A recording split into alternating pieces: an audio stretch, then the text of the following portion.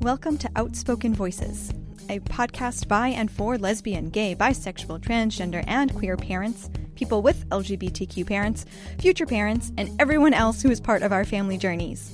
I'm your host, Emily McGranahan, and I am the Director of Family Engagement with Family Equality Council. In 2018, there was a record number of LGBTQ plus parents running for all levels of office across the country. They ran for school board, attorney general, state legislatures, governor, and more. Many won and many didn't.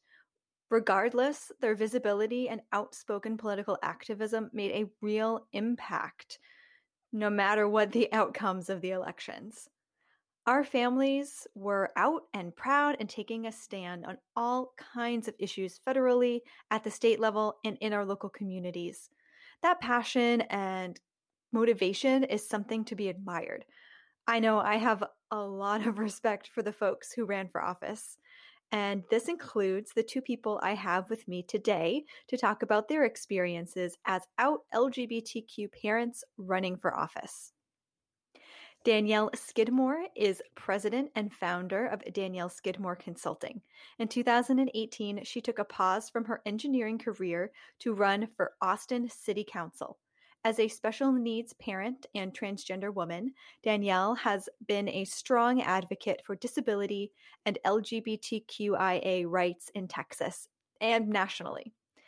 Danielle was an inaugural member of the City of Austin LGBTQ Quality of Life Advisory Commission.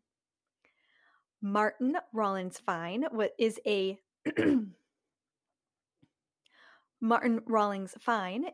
Jewish, bisexual, transgender, father of two, and educator who specializes in building bridges across educational divides, and ran a trans and bi positive campaign for the San Francisco School Board in November 2018.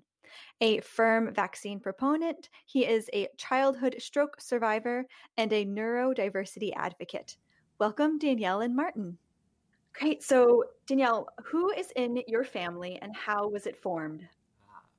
So there are three of us in my family, myself, Melissa, and Peter. And so we have a beautifully complicated family. So it was formed when, I started dating Melissa 26 years ago.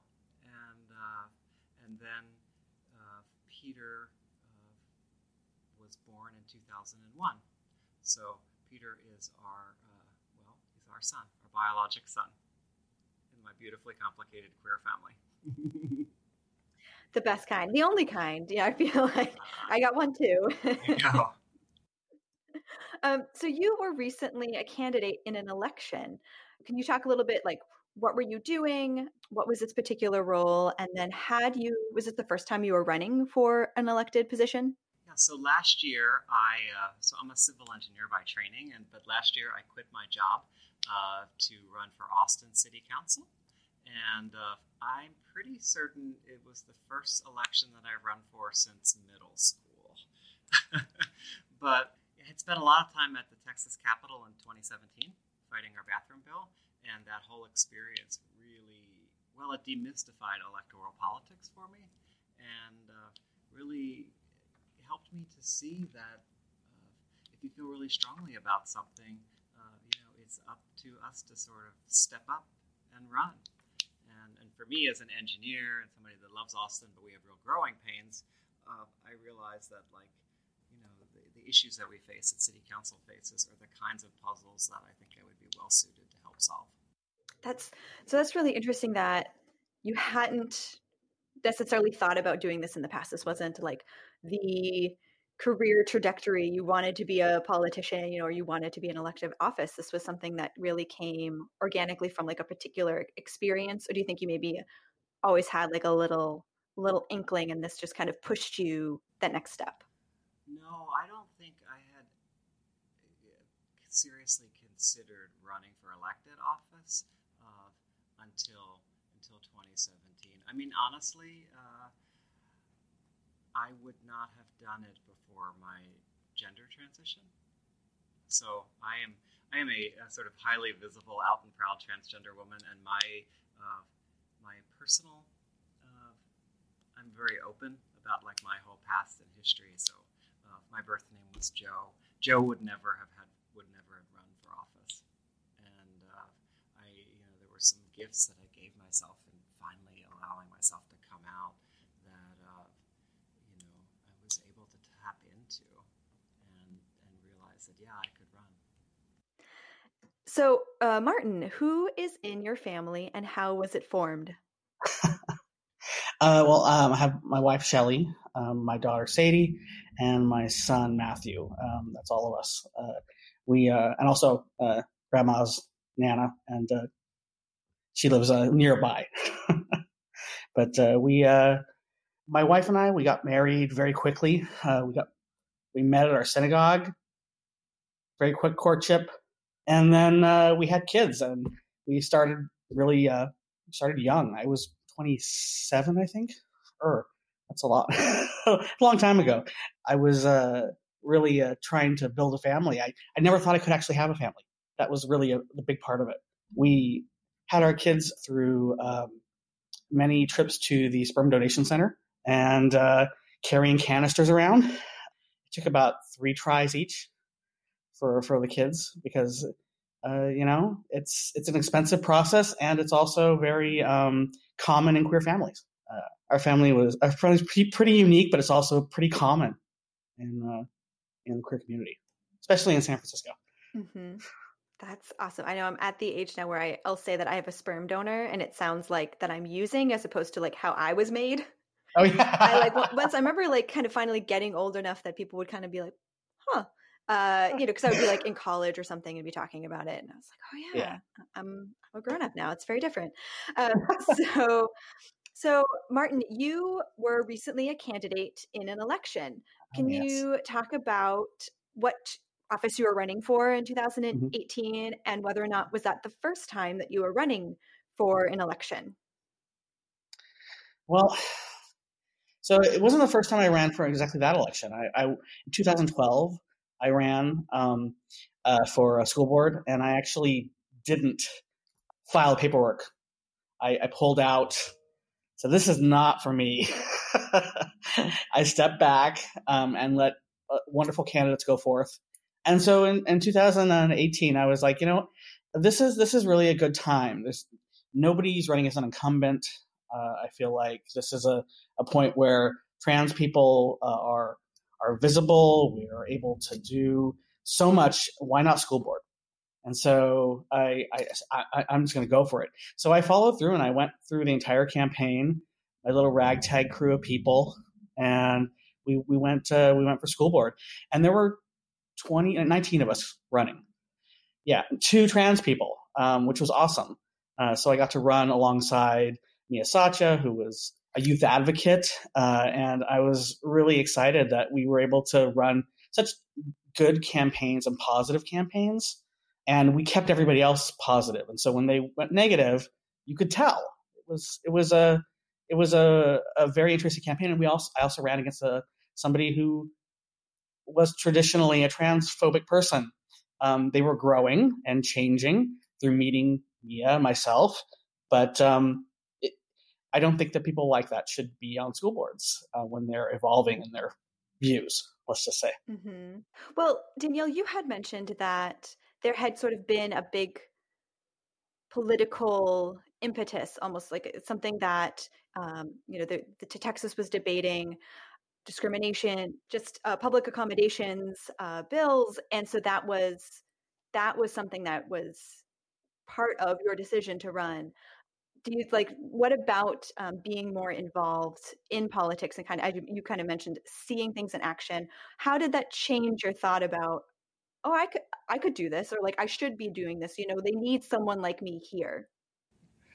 So I think it's like I'd mentioned earlier. It really, when I was at the state capitol, talking to our senators and representatives, I realized that oh my goodness, there are an awful lot of people who are in elected office who don't really have the skill set or the kind of the emotional aptitude of that I think that I expected. I mean, I sold myself short. I was like, oh, you're a civil engineer. You don't have, like, you can't be an elected representative. It's always lawyers, right? And, or car dealers if you're a Republican in Texas, it seems like, or radio personalities. But so it really, I realized that it's not a particular skill set. Obviously, the skills to serve an elected office are different than the skills necessary to run for elected office. But in the end, the best people, the strongest candidates are people who have a really strong desire to serve our community. And that was something that this fight, that the trans community in particular, but really the whole LGBTQIA community, came together in 2017 to really push back what was a full assault by our lieutenant governor. And that bonded our community in a way that, in retrospect, I look back, was a perverse gift from our lieutenant governor. I joke that I sent him a Christmas card at the end of 2017 because he helped me meet like 1,000 amazing people. And, you certainly, it was a surreal experience for me as somebody who had come out not long before. I, started my transition at the end of 2014 and came out professionally, like name and gender marker change, and, kind of let everybody in on my story in 2016. So I had only been out for about a year. And when I finally did come out in 2016, I was like, okay, I'm emotionally ready for all of this and everything that entails that sort of visibility of transition. But through 2017 and through this fight, through bonding in our community, it actually helped me to sort of galvanize my identity in ways that were really powerful and helpful. So when I think about running for office and I think about the candidate and then also their family being so out and so visible, regardless of where you are, and Danielle, you were just mentioning visibility. So when deciding whether or not to run, what kind of conversations did you have with your family about then that additional visibility? Those conversations were long and difficult. My family is like 100% behind me, and my family is also very private.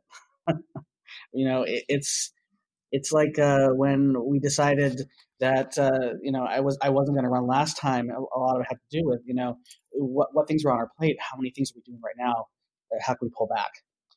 Running this time, it was very difficult conversations to be had around the kitchen table around how out I wanted to be. Because I've been out for 20 plus years. It's not something I can't like go back in the closet. I can't shove myself back in there. And how much of myself am I willing to put out there? I'm not really one of those out there people. I'm very behind the scenes, getting things done, and so being out there, I was kind of myself. I was very trepidatious. I thought, oh no, I'm going to be out there. I'm going to be talking to people. I'm going to be shaking people's hands. How are these things going to affect our family? In that, Daddy's going to be a bit rushing everywhere, and it's not going to be fun for you guys. And I think that in the end, the right people won. It wasn't me, it wasn't Mia, but they were really good people who won the race, really. And that made me feel good that I helped to push that forward and help to expand people's minds and help them. Mm-hmm. Yeah. And Danielle, what was some of that decision or conversations like for you? Right. So I decided, of course, the election was in November of 2018, and in the summer of 2017 is when I started seriously thinking about running for elected office. And the first person I came out to was Melissa. And it's probably worth noting for a moment that my family is, so Melissa is, we are a family, but Melissa and I are no longer a couple. So we had been married and are actually still married legally. But when I came out and transitioned as a transgender woman, Melissa had to come out herself. She had to come out as a straight white girl. And we realized that, the biggest gift we could give each other was our honesty and our sincerity. So we redefined our family. So, which we joke together now. I'm like, you're queer now. And she's like, no, I'm not. I'm queer adjacent. But she is, because she's, in this space where we still have an intimate relationship, like an emotionally intimate relationship. And our son he turns 18 in a couple of weeks, but he's a nonverbal quadriplegic. So we have a special needs child, which means that we really have to surrender, our care around him. So with that sort of context of, when I said I think she knew it when she saw me. I was very visible at the Capitol. Like, I spoke in front of thousands of people and, was interviewed by the media pretty frequently. And people, when I finally came out, it was out. And it was just sort of how it played out, because I was comfortable with doing it. I would joke that if my voice, as deep as it still is, can help this conversation in Texas, then I'm happy to do it. So she saw me really come out of my shell and sort of embrace that. And when I sat down with her and I said, I think I'm thinking about running for city council, and she said, you would be really good at it. And really the questions for us had more to do with the economic reality. I quit my job to run for council, and how would that work for our family?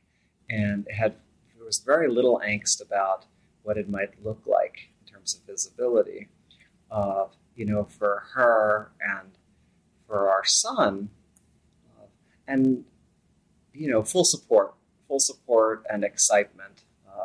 It really, as the campaign evolved, it proved really interesting for me, and sometimes hilarious, because in Austin, we got read as a family, and we still are a family. But it meant that basically now Melissa was read as my lesbian wife, and so she was forever coming out as, yes, we're a family, but I'm not a lesbian. And not that there's anything wrong with that. But the other thing, people would see her same last name and just assume that she was my sister. And then ask, well, whose son is that? And it's like, oh, he's ours. And then you have that wonderful trans experience of like, what do you mean is ours? Oh, yeah, we've been married 25 years, and people are doing the math with the Obergefell decision, and, just poof, steam comes out of their ears. I love it. Yes. So when campaigning, did you find that having your family be visibly, with you at events or meeting people, but you have there's this perception of, the smiling family sort of, with the candidate?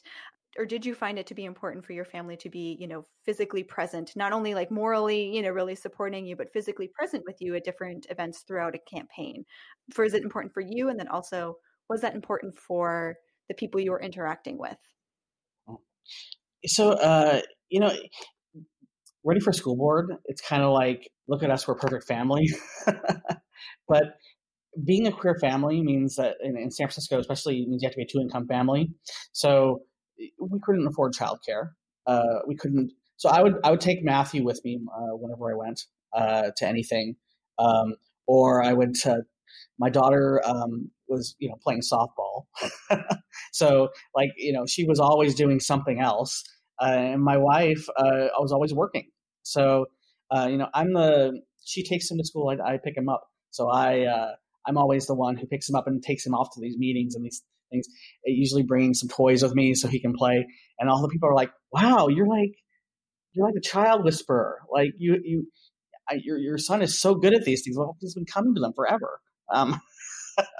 He's one of these kids who knows exactly, okay, I'm going to go over here and play Legos for 20 minutes, or come over and quietly ask you, I need another book. So when I went to several panels, there was, little Matthew walking up behind the podium to chat with me for a moment and going back down. It's one of those things where, family matters, but it also matters that, being realistic about your family being with you all the time. It's a social lubricant, yes, but it's one of those things where, I can't expect my partner to always be with me because she has things of her own. And so we always look like a straight couple wherever we go, even though we're both bi and I'm trans. So it also sort of, it's interesting when she wasn't with me, people would, when I would say I was bisexual, they would assume my partner was a man. So I would have to correct them, and then they would scratch their heads a bit and try to figure out why I wasn't just saying I was straight or why I wasn't in the closet. Yeah. I mean, there's so much there that just makes me think of like having to do education that you probably didn't anticipate talking about. You want to talk about schools, you want to talk about, what recently was happening in the Austin City Council. And then, so I do want to ask about that, but I do also want to comment, both of you brought up the financial implications of running for office and how I think that's something that's not as often talked about, especially when like on a local level and what that means for families. And it's just so interesting to think about families not being, the little kiddos in suits and just, smiling, ready for a photo op, and instead being like, this is like, we don't have childcare. This is what we got to do. So like our families being present out of like a practical necessity, and just families being families as opposed to like for that photo op. And I think that is so interesting. So I do want to ask then, that feeling to be putting on the like perception of being a perfectly happy, contented, settled family, like that we're being a poster family. Danielle, I think I had seen you kind of nodding there too. What was your experience with that? Well, it was, I guess Melissa and I are like partners for Peter's care. So Melissa wasn't, there were very few times in the campaign when there was like the family shot of the three of us. And some of that's out of respect for my relationship with Melissa now, and that it's, we're not a couple in that sense. And that is very important, I think, for both of our identities right now. It's so that me being true to me and her being true to herself. And so for us, it was like when I quit my job to run, Melissa I joked, I was like, you're my sugar mama now. So she was still working full time. She teaches at the University of Texas. And it meant that for the first time in my life, I was somewhat of a stay-at-home mom, and who was campaigning, right? But it meant that I had the flexibility to take my son to therapy or to his doctor's visits. And we very much 50-50 split his care. So Peter, just like so many, and you described it, Martin, Peter came with me to, half of my events, essentially, because, finding childcare is hard. Finding special needs care, attendant care for somebody like Peter is almost impossible. So people got very used to seeing him everywhere. And most people found it really sort of engaging and welcoming. There was a small section of folks, we actually took some real heat for it. People accused me of using my son as a prop, and which frustrated me. I tend to sort of have a very positive, I get along pretty well with everybody, whereas Melissa's a bit of much more of a fighter. She was enraged about it. She's very protective of me and our son, and so we ended up writing about it, and it ultimately got picked up by Pantsuit Nation, right? Because it was just this idea that no, my son is not a prop. The dynamic in our race that was a little bit different is, yeah, I'm trans and I'm out, but in many ways what informs my identity is being a parent first and being a special needs parent. So there was this question of disability visibility in our race. I had my son is tube fed, and I remember I was doing like a meet and greet, like a kind of at an apartment, for voters. And so I did my thing, but I had my son with him and he needed to eat. So I started feeding him in his feeding tube. And I had somebody afterwards say, that made us very uncomfortable. It was a very intimate thing to do. And it was, this whole question of, people being exposed to somebody who's not like them was really eye-opening. Yeah, Martin, you want to add anything there? Yeah, the idea that your child is a prop and that when you're feeding your child, that it would somehow make people uncomfortable. And there's nothing like going to a candidate forum, right, that you have to attend, and showing up at the building at the neighborhood association meeting in an inaccessible building, yes, with a wheelchair. Exactly. And everybody going, well, I don't know what you're going to do. And, I just pick him up and he's 75 pounds, but, it's a little impressive walking into a forum carrying your 75-pound son. I scare boys now. And there seems to have been many moments of, I'm here to talk about the, variety of issues, but what we end up talking about or what people are asking about is maybe not what you had, but what was the most important thing for you that day? Like that was not going to be the talking points today. How did you try to balance then being yourself, being out about who you are and what your family looks like, and not wanting to have to educate people about something that is not what you had, what you were there for? Yeah. On the campaign trail, we were asked about special classes and things like that, and I had to come out as being I was in a special ed class in high school. Partially, I'm neuroatypical, but partially because I was trans, and so all of these little things all became part of a bigger stew of things. So I came out in the forum, and it became less about being trans. It was kind of interesting. Became less about being trans and more about, this person is neurodivergent. This person doesn't think like everybody else. Oh, wow. So now we know something new about this person. And I came out a lot on the trail. I came out a lot about a lot of different things throughout. I found that my story resonated with people, which is lovely. But that coming out is always like you keep giving and giving and giving.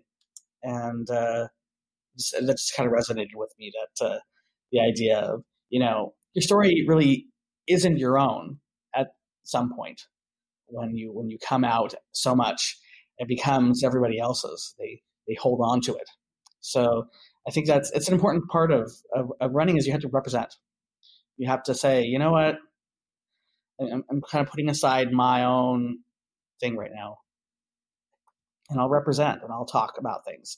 And they may not be what everybody else is talking about, but I'm going to keep bringing these things up.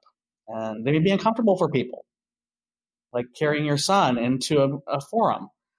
I think for every person who misgendered me on a forum board, every person who called me names on the comments of articles, if I educate just one of those people, it'll be worth it. I mean, I think what I saw was that, in our local election in Austin, that people really were focused on the campaign themes, right? And in Austin, we know traffic is awful. So as an engineer, I felt really strongly about approaching those things differently. So they were kind of pretty mundane sort of Parks and Rec local issues, right? About traffic and taxes and sustainability and how do we build more housing for more people close to where they live and work. And, that I was sort of running to be, at the time, sort of the first openly transgender person elected in Texas history, was necessarily part of the conversation because people knew that. But it was always sort of a little bit in the background. So I don't think I ever had a question in a forum about my trans identity, but it is part of my lived experience. And as a candidate, the best candidates, people resonate with them. They see something of themselves in there. So it was always like somewhat unspoken, at least in a larger conversation. The key to winning an election or being competitive is knocking a lot of doors. And, I knocked 4,000 doors. Our team knocked somewhere around 25,000 doors in our election race. And, so I had thousands of conversations with individual people. And those conversations sometimes really went in directions that were I didn't expect, but were amazing and gratifying. I can't tell you how many people whose doors I knocked, once they kind of put two and two together and realized I was trans, just, I could see the smile in their face, I knew their name and their age and their demographic, and I was like, oh, okay, 53-year-old lesbian. And, and I would just see them smile, and she's like, I would always wear my trans pride sort of pin. She's like, you're trans too. And those were the moments that really hit me. She's like, wow, that's really cool. And the first time that happened, I just started crying, and then I got a little better. But that the visibility in that representation was amazingly gratifying. It really is, even in defeat, realizing what an impact within our community that we had. Mm-hmm. Yeah. So that comes to one of my final questions then is, so after that experience, will you be running again, do you think, someday?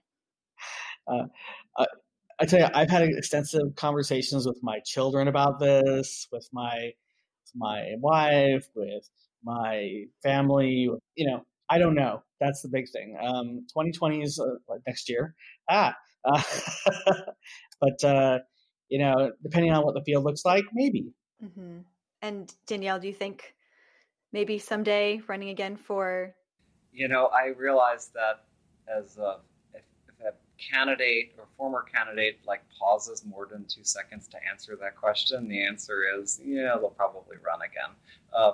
It pretty much everybody that I've heard is if you don't come back saying a hard no, I am done, it means that it's still in your blood. And it's true. I don't know that I'm changed from the experience of that second coming out for me, quite honestly, as a politician,